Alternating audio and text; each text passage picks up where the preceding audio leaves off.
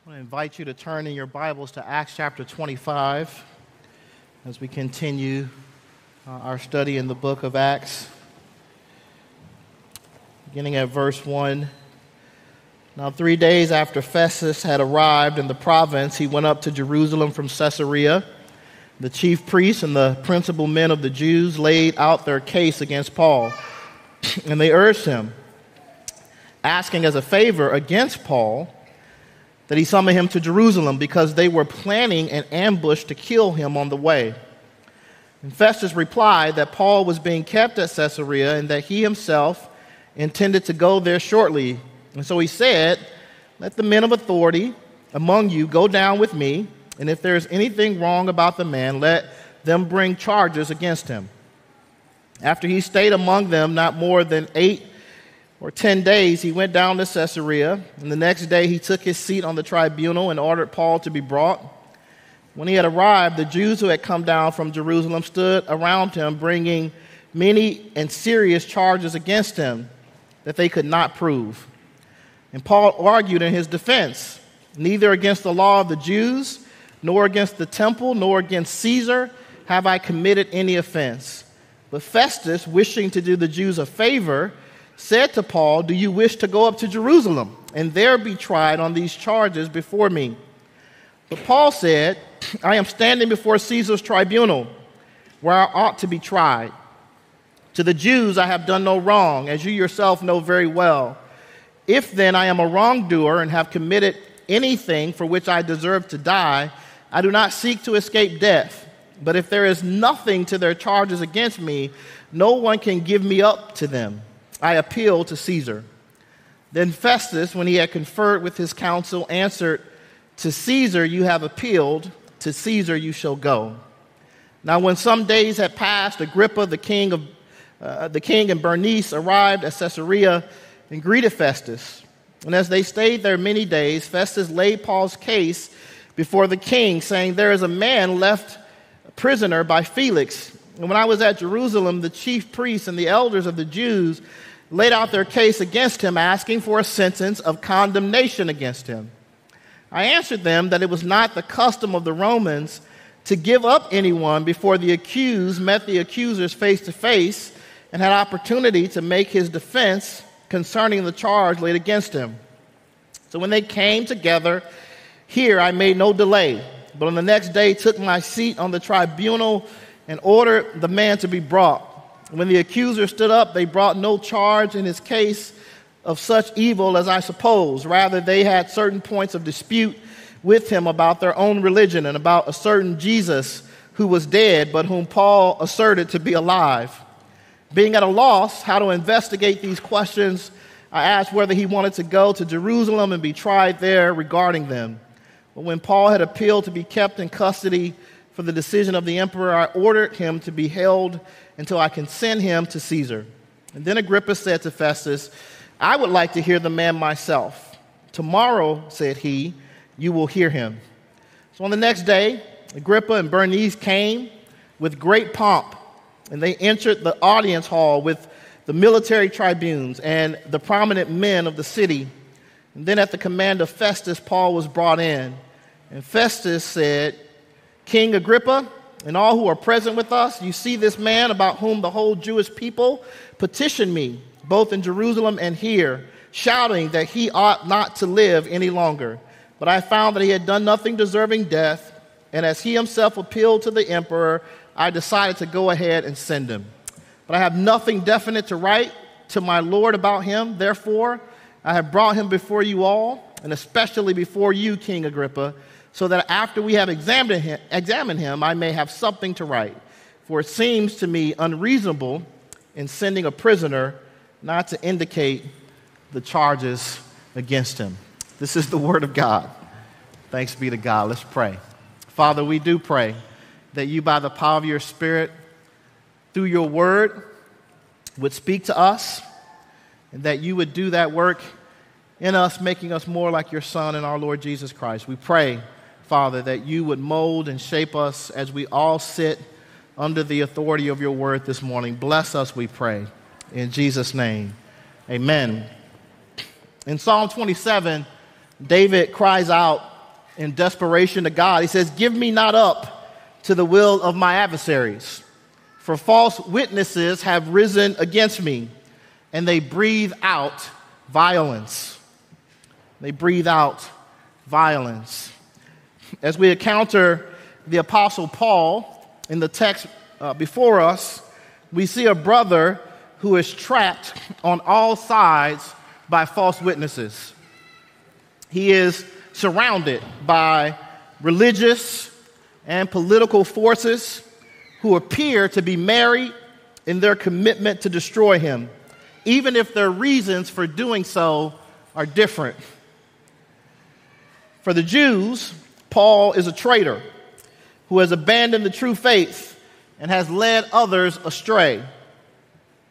He is in their minds a heretic who must be stopped at all costs if their way of life is to be saved.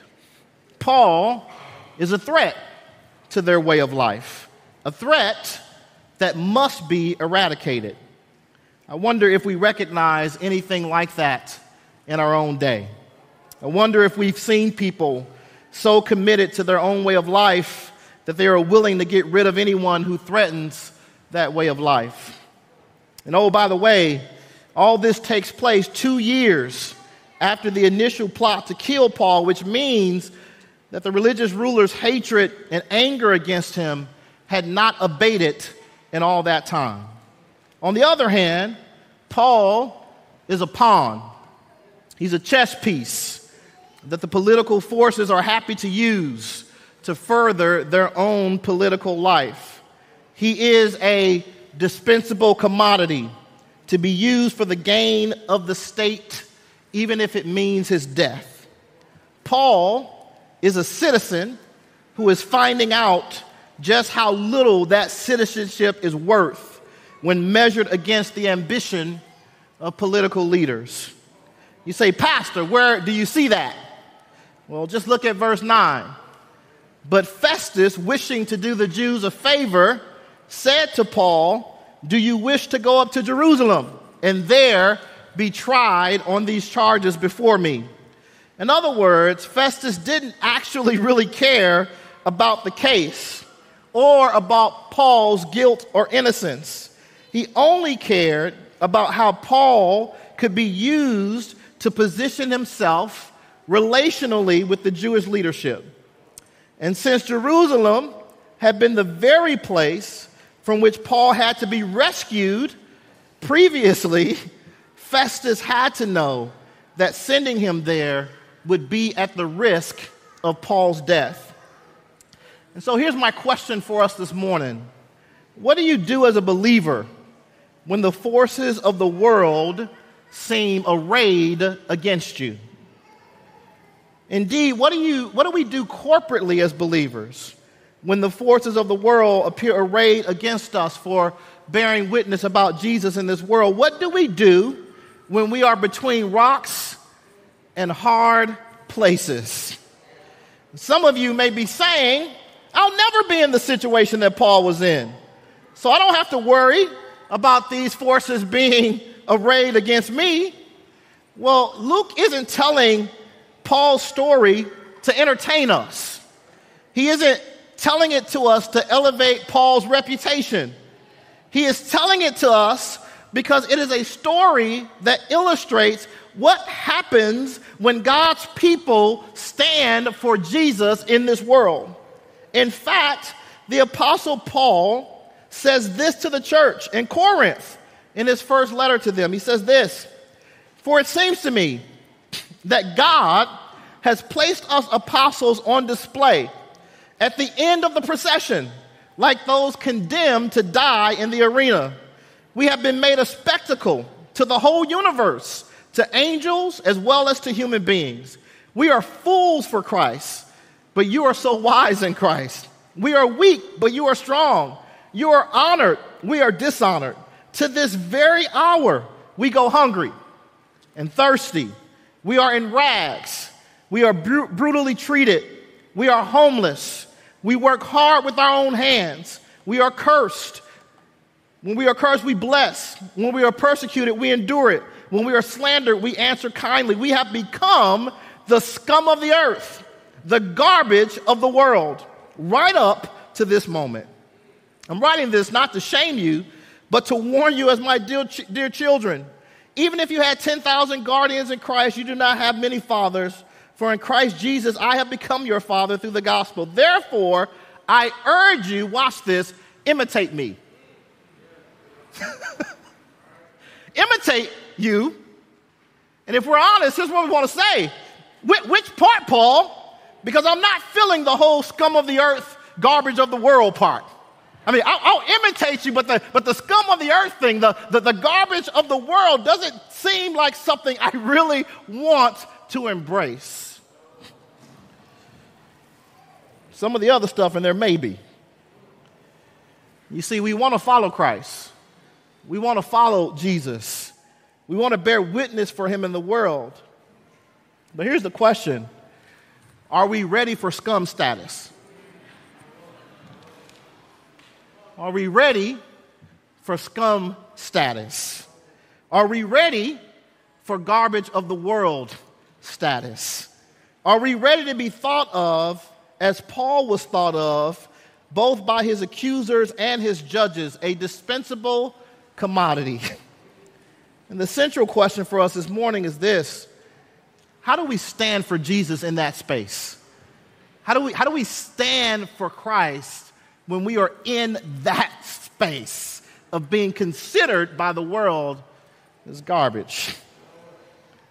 How do we stand for Jesus when the world converges upon us, when false witnesses rise up against us, when our citizenship is shown to be worth little in the eyes of the world? How did my Christian ancestors do it? Both my ancestors in the Bible and my ancestors according to the flesh, during slavery and Jim Crow and to this present moment. The answer is simple, even if the experience of it is not easy. They trusted in the Lord. They trusted in God. They trusted in his sovereign rule over their lives and over the history of the world. And in that trust, they committed their own destiny as well as the destiny of the world into the hands of God, knowing that as they continue to bear witness for him, he would bring what he promised to pass. Paul was trusting in the Lord. He was trusting in Jesus' word to him, not only of where the world was headed, but where his own life was headed. Paul knew that he would testify about Jesus in Rome, and all his actions were rooted in his trust in the Lord's word to him. And that's, brothers and sisters, that's how we stand when the forces of the world are converging against us. We trust in the Lord. We trust in the Lord. So what does that trust then enable us to do? In fact, what does it look like to stand for Jesus rooted in that trust? What does it look like to stand for Jesus rooted in that trust? Well, I want to start by saying, as we stand in that trust, as we trust in the Lord, it binds us to a commitment to pressing the truth, a commitment to pressing the truth, even among the powerful of this world. Our Lord Jesus knew that bearing testimony about him in this world would bring us into conversation, into dialogue, into conflict even, with the rulers and authorities and powers of this world. Jesus told his disciples in Mark chapter 13, verse 9, "Be on your guard, for they will deliver you over to councils, and you will be beaten in synagogues, and you will stand before governors and kings for my sake, to bear witness before them." In fact, I want to say this morning, the history of God's people, if we read the biblical narrative from start to finish, is one where they were constantly being brought into conversation, dialogue, and even conflict with the world's rulers as they bore witness about the Lord in the world.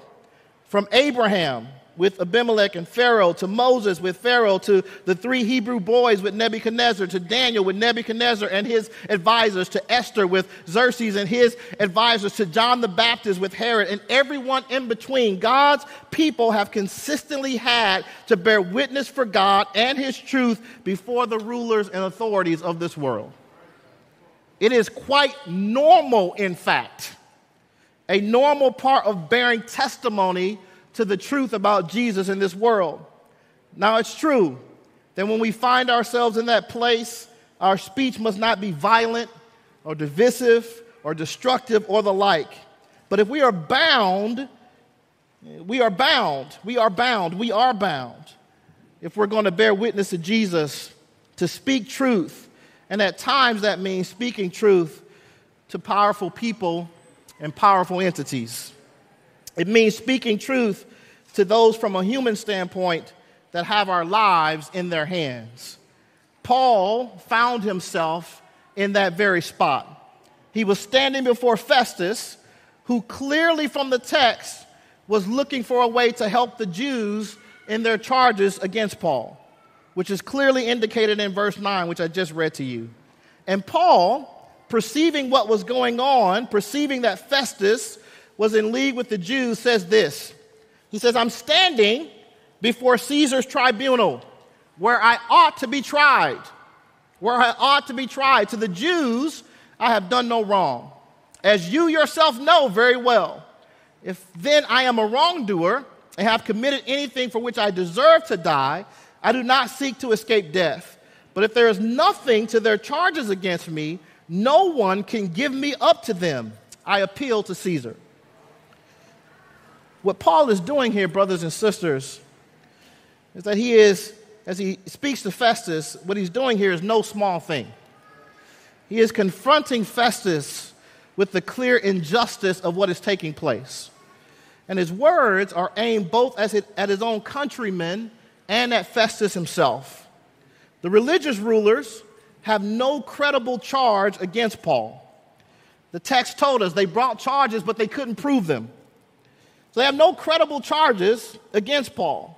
They have failed to prove their claims against him, that he did anything deserving of death, which Festus himself is actually going to acknowledge to Agrippa. What is more, their supposed intentions to try Paul in Jerusalem are false, as Luke uncovers for us in the narrative.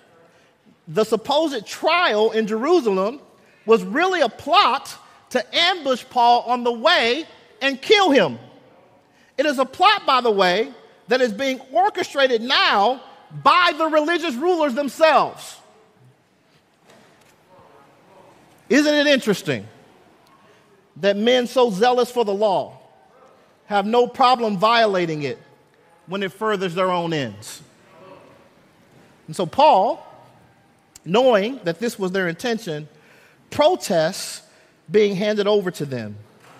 And in so doing, he challenges Festus with his own injustice. Paul tells Festus that he knows very well that Paul had done nothing wrong to the Jews. Festus then has no right to hand Paul over to them, knowing that Paul has not done anything wrong. And yet Festus was ready to do this very thing. And so Paul appeals to Caesar. Having failed in the lower courts, Paul now appeals to the highest court in the land at that time. Brothers and sisters, what I want you to see in all of this is this, that Paul is standing in a long line of witnesses. He is standing in a long line of God's witnesses committed to speaking truth in the fog of lies. He is standing in a long line of witnesses, not afraid to confront people no matter how powerful with what is right. He is standing in a long line of witnesses who choose to worship the Lord rather than worshiping their own lives. He is standing in a long line of witnesses who choose a faithful citizenship in this world over an unfaithful one, a citizenship that presses for God's goodness over all rather than over a few. Paul, in that long line of witnesses for God's truth in this world, a truth to be spoken even to the powerful, Paul is standing in that long line of witnesses. And here's my question this morning: what about us? What about us? Are we willing to stand in that long line of witnesses who are willing to stand for what is right, for what is true, for what is good, even if it means standing in front of the powerful of the world and speaking it? Are we willing to stand in that long line of witnesses and testify to the truth of God? Now, here's the thing. The call here isn't to go looking for someone powerful to tell the truth to. It isn't to go looking for a fight, so to speak. Paul was in this position of speaking to Festus not because he went looking for Festus, not because he went looking for trouble. He was standing before Festus because of his commitment to testify about Jesus. And in Paul's case, it was specifically his reputation of testifying to this truth among the Gentiles, a group that Paul calls strangers and foreigners to the covenants of God in Ephesians 2. Those once on the outside were now being invited in by God. In other words, it was who Paul was testifying to Jesus about that got him dragged in front of Festus. It was his commitment to walking day to day among outsiders, telling them about Jesus that got him dragged before the powerful of the earth. All I'm saying is this, that our call isn't to go looking for powerful people to speak to. Standing among the powerless, the outsiders, the weak, the poor, the abused, the mistreated, and engaging in the day-to-day work of proclaiming the kingdom of God among them will bring us into conversation, dialogue, and even conflict with the powerful of the earth. You know why? It's because the groups of people I just mentioned are often caught in a world, in a web, really, caught in a web of harmful beliefs, decisions, customs, practices, policies that are made by those in positions of power over them. Yes, the groups I mentioned are sinners. Yes, they commit sins that create harm to themselves and others. Yet the scriptures are also clear that the categories of people I just mentioned are often crushed under the decision of the powerful of this world, and our day-to-day commitment to stand among them to proclaim Christ will of its own accord bring us into conversations, dialogues, and even conflict with the powerful, where we will be called to speak God's truth. We don't have to go looking for trouble. The testimony of Scripture is that in the course of our normal testimony about God, a testimony that calls us to outsiders, to the poor, the needy, and the like, trouble will find you. And the question will be, when that trouble finds you, will you be willing to stand and proclaim the truth of God, even in the face of the powerful of the earth? Will you be willing to stand in that long line of witnesses that protest the evil and injustice and unrighteousness that's going on around you and proclaim the truth of God in the midst of it? Amen, people of God. To trust in the Lord when the powers of the world are converging among us calls us to be a people who stand in that long line of witnesses that press the truth even in front of the most powerful of the world. But it also means this, on the other hand. It means that we are called to resist the temptation toward the world's way of power. That we are called to resist the temptation toward the world's way of power. That's what it means to trust in the Lord. Pay close attention to verses 23. Pay close attention to verse 23. It says, on the next day, Agrippa and Bernice came with great pomp, and they entered the audience hall with the military tribunes and the prominent men of the city. Then at the command of Festus, Paul was brought in.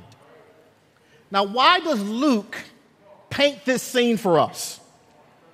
Why does he show us this scene of Agrippa and Bernice in all of their pomp and circumstance coming into the tribunal with the military tribunes and the prominent men of the city. And then Paul is brought before them in chains. You have Agrippa with all his pomp and circumstance, and Paul in chains. Why does Luke paint this scene for us? It's because the world's display of power often looks like the one in front of us. And whether we want to admit it or not, that display is attractive to us. Whether we want to admit it or not, we love the pomp and circumstance of Agrippa. We love the great military show of power. We love to look like we are strong. We love to look like we have all kinds of authority and power. The idea of being in chains, it's not appealing to us. Agrippa and Bernice are two people who are fully vested in Rome's way of exercising power. They are Jews, but they are fully Roman in the way they view power. They don't call for a private meeting with Paul, as Felix and Drusilla had. No, they arrive with all the pomp, all the circumstance that fit their station in the world. They arrive with the military tribunes and the prominent men of the city. And this is a show of force that is way out of proportion to what the occasion actually calls for. After all, standing before them is one man, not a band of men, not a conquered rebellion, but one man. It is as if they want to make a statement to Paul and everyone else who would challenge Rome. Don't mess with us. Don't mess with us. We are Rome, and we will crush you. And as Luke paints the scene in these verses, one cannot help but think back to Jesus' words when he was arrested in Mark 14. He spoke these words, "Have you come out as against a robber with swords and clubs to capture me? Day after day I was with you in the temple teaching, and you did not seize me, but let the scriptures be fulfilled." It is as if Jesus were saying, really? All this show of force for one man? A man who has not shown himself to be violent, been with you every day in the temple doing good. And here is Paul, now standing before an equally disproportionate show of force, bound in chains. And it is as if Luke were presenting us with the same picture, showing us, if you will, those same two divergent paths of power. The power that uses its might to put others in their supposed place, and the power that uses its strength to bear witness to the good. And in the face of this, one cannot help but ask the question this morning: who are we? Who are we? Who are we in the church? Who are we? Are we those committed to standing where Paul stood? Are we those committed to using power to do good, to bear witness to Jesus? Or are we Rome, with all its pomp and circumstance, using our might to crush others? And if you think this isn't an issue that affects those who profess faith in God, just go back and read the story of God's people when they are given power. The temptation toward Rome's exercise of might is one God's people wrestled with as well, and one that we still wrestle with. Bearing witness to Jesus, brothers and sisters, means being willing and ready to stand where Paul stood, in chains, using God's power, the power of our witness, to tell people about the kingdom of God come in Jesus Christ our Lord. But that is exactly what Paul is about to do in the next chapter as he gives his defense before Agrippa and Bernice. For all of those around Paul, power is bent toward crushing. For Paul, it is bent toward witnessing. For Paul, it is bent toward witnessing. And I only have this question: what will it be for me and you? What will it be for us? if we're honest, we want the pomp and circumstance. We want the might of the world's power. We don't want the power that is often exercised in chains, the power that comes from following Jesus' example. The power of a Jesus-shaped life is not as appealing as the pomp and circumstance of the world's power. Yet true power is found exactly in the place that Paul stands, the place that his Lord and our Lord stood. It is found in giving ourselves over to God, in giving our lives to testify about him in this world, even if it means chains. The call here is to resist being deceived by the world's display of power. It's to resist the heavy-handed display of the world's power. Agrippa's pomp, his public display of splendor and might, is going to give way in the end to the splendor and might of Almighty God. In fact, the scriptures are clear that the splendor and might of the nations of this world will one day be subdued by the power of the King of Kings and the Lord of Lords. Revelation 11 is a proclamation of that already and not yet truth of God's rule. The seventh angel blew his trumpet, and there were loud voices in heaven saying, "The kingdom of the world has become the kingdom of our Lord and of his Christ, and he shall reign forever and ever."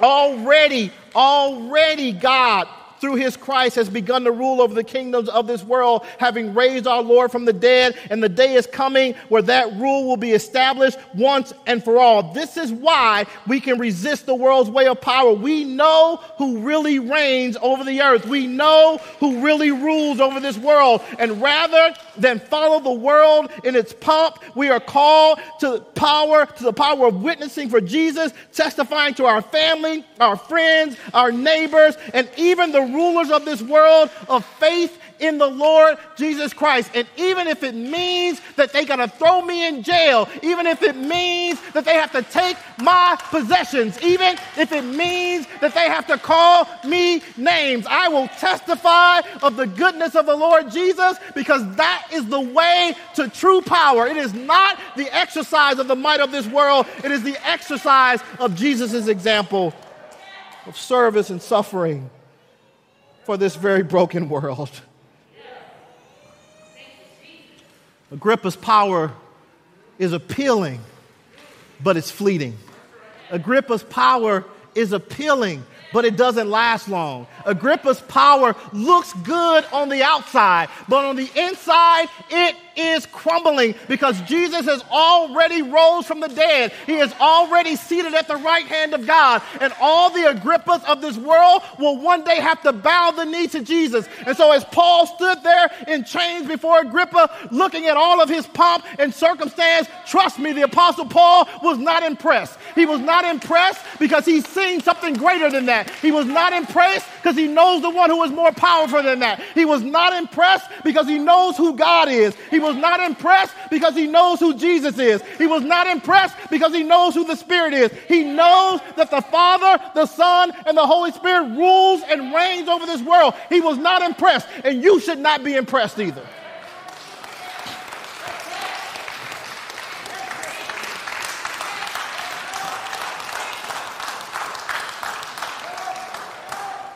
We got to resist. We got to resist that temptation to put our trust and our hope in the might and power of this world, and instead put our hope and trust in the power and might of our God, so that we can say with the Apostle Paul, even if I die, I die for Christ. Amen, people of God. The forces of this world, as we bear testimony about Jesus, they will converge against us. But here's what we're called to do. We're called to put our trust in the Lord. And in putting our trust in the Lord, we are enabled to speak truth, even to power, and we are enabled to resist the world's power and instead grab a hold of the power of God that is in the face of Jesus Christ, our Lord and King. May God give us the strength by His Spirit to trust in Him in this way for His glory and for His honor.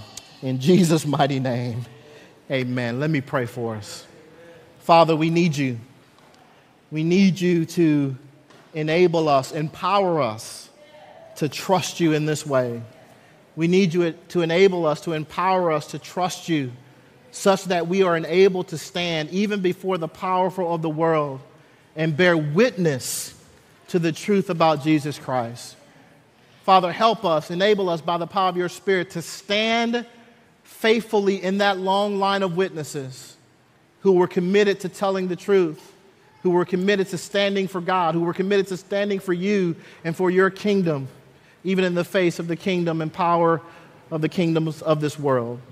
Father, I pray that you enable us to stand in that long line of witnesses who resisted the world's display of power and instead grabbed a hold of the power that is in our Lord and Savior Jesus Christ, the power that is often exercised in chains as we bear witness about you in this world.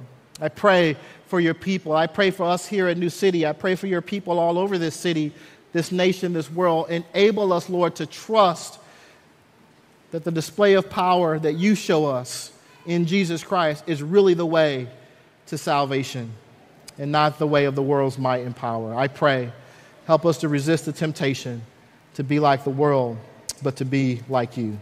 I pray and ask this in Jesus' mighty name. Amen.